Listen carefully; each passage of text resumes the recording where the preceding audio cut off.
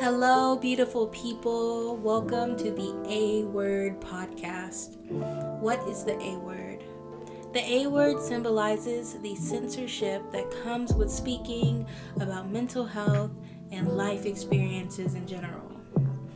This is a space where those censors do not exist and where we are able to have raw, real, and unfiltered conversations about mental health, spilling some tea about life, and sharing some laughs and cries along the way.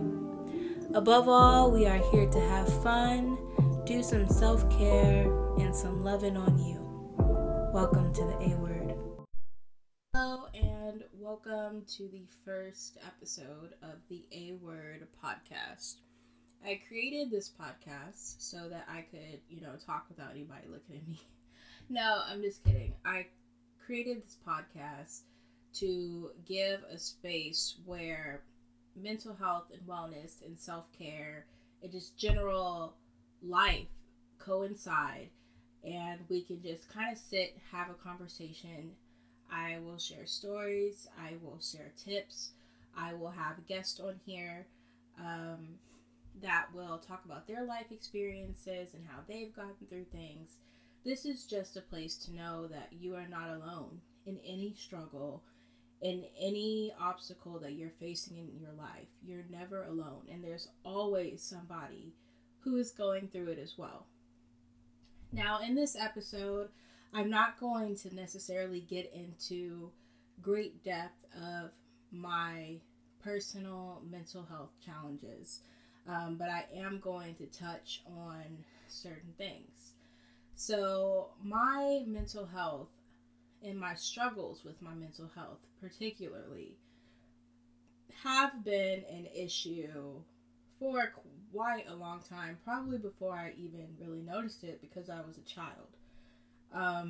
As many Black people, just maybe people of color or maybe certain parents, just a lot of people know that there are people who do not necessarily believe in mental health, and so in a lot of households it's not really talked about as much as it should be, and that was my household. We never really talked about depression or anxiety or grief or anything like that, and at first I used to think that my struggles started after my grandfather passed.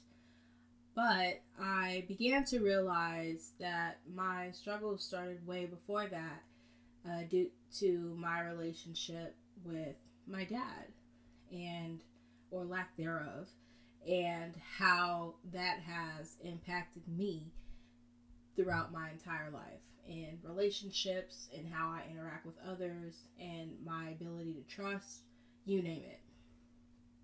Moving on in my life, probably after I got to college is when my mental health really, really started to decline after being in one of the worst relationships I've ever been in. And I was in a place where I did not want to live anymore. So I am not afraid to talk about the fact that I have attempted committing suicide multiple times in my life. It's not something that I'm necessarily ashamed of, because it's helped me grow and it's helped me be right here where I am right now talking to you about that struggle.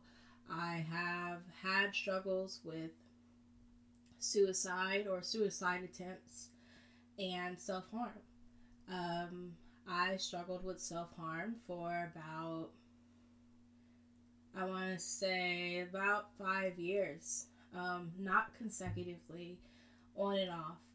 But, once I was able to get into that place where it was no longer something that I turned to deal with my problems, things actually got a lot better for me.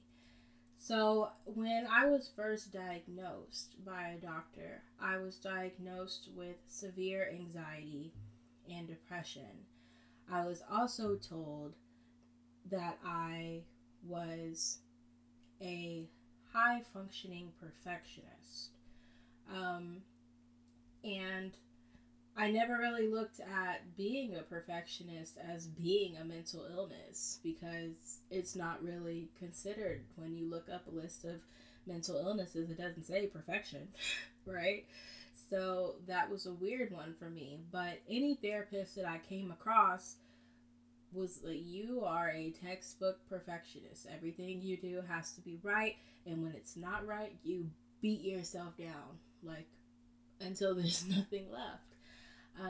And that was a really hard pill to swallow. So, how did I move into a place where I started actually trying to deal with these issues? When I actually realized it was after my daughter was born, because I had already had severe depression. So, keep in mind, I already had severe depression and anxiety before I gave birth to my daughter. And then I was diagnosed with postpartum depression after I had her. So it was like depression on top of depression on top of depression. And it just wasn't a good situation. I didn't have, and I'll talk about this in another episode, but I didn't have the kind of postpartum where you don't really like your child. I still love being a mom. I loved being a mom to a little baby. It fulfilled me. It made me feel good. Where the problem arose was that I just didn't give time to anything really but her. And so I had so much of an unhealthy focus on her that I tried to block out, or did block out, all the other things going around. So let me give you a picture. You know when you're watching an action movie and they just like dropping bombs and people running, and then there's like a cat over there on top of the car for no reason. Like, it was like that. It was just chaotic, and it was like burning fires all over me. But it's like, nope, here's me and my little baby. We cool. And it wasn't healthy at all. So I moved into a place where I was like, okay, you have a daughter. You have people around you that are worried about you, that to the point where they don't even want to leave you alone by yourself because they don't really know what's going to happen. And so that to me was a huge wake up call that I didn't recognize who I was anymore. I didn't like who I was. I didn't really want to be around anybody else. I wanted to give up not only on myself, but my dreams and my aspirations for many reasons. But I knew at that point that I had to change something, and I had to figure out tools to do that. Whether that was going to therapy, which I've done, or, looking into other things like holistic ways, which have honestly been more of a help to me. I use that, and journaling, and just consistently trying to put in effort into taking care of myself. So this is a short episode, very not really into detail of everything, but it is a look into kind of a synopsis, very short synopsis of my journey, where I've been, my struggles, and how I came to the realization of needing to do more, needing to do better, needing to put a focus and priority on my mental health and how I take care of myself, for not only for me, because you are the most important. Let's get that very clear. Your mental health is the most important for you than it is for anybody else in your life.